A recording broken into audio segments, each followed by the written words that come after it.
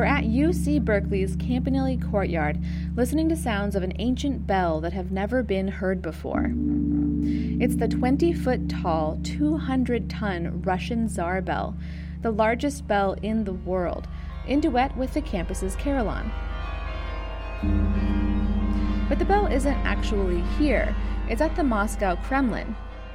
A UC Berkeley team, along with researchers at Stanford and the University of Michigan, worked together to digitally create the sound they believed the bell would make.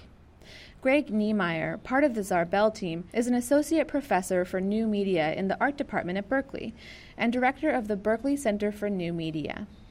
He recounts the story of how this massive Tsar bell came to be. In Imperial Russia, the Tsars got into making larger and larger bells in a series of one-upmanship. And at some point, they started failing. That was around the time of Peter the Great. They started falling out of the towers. And like you would obviously think as a Tsar, if it fails, you just make it bigger. Clearly, it's going to be better that way. They made a 100-ton bell, and that failed. And instead of cutting their losses, they decided to construct an even bigger 200-ton bell made of bronze.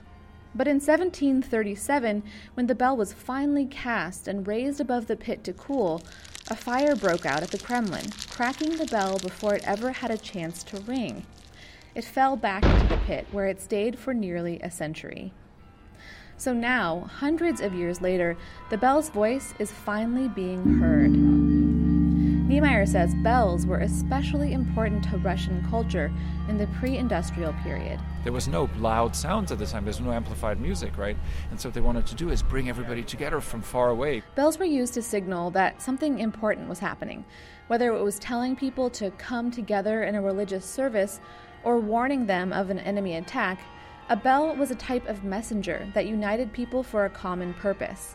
And because Russia was so expansive, bells had to be really big to carry the sound across a large area of land to reach as many people as possible. The low sound really carries over the distance.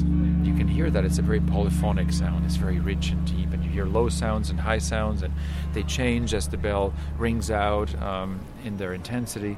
To create the sound, the team calculated the thickness, shape, movement, and materials used to make the bell and created a computational model that simulated the real thing.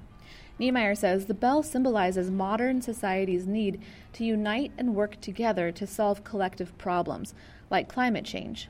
And that is a little bit like many voices coming together, but still they say what they need to say. So it's this point where freedom and togetherness merge. The 200-ton broken Tsar bell is on display at the Kremlin for all to see. And now, finally, we can hear it, too. To learn more about the Tsar Bell project, go to tsarbell.com. For Berkeley News, I'm Ann Bryce.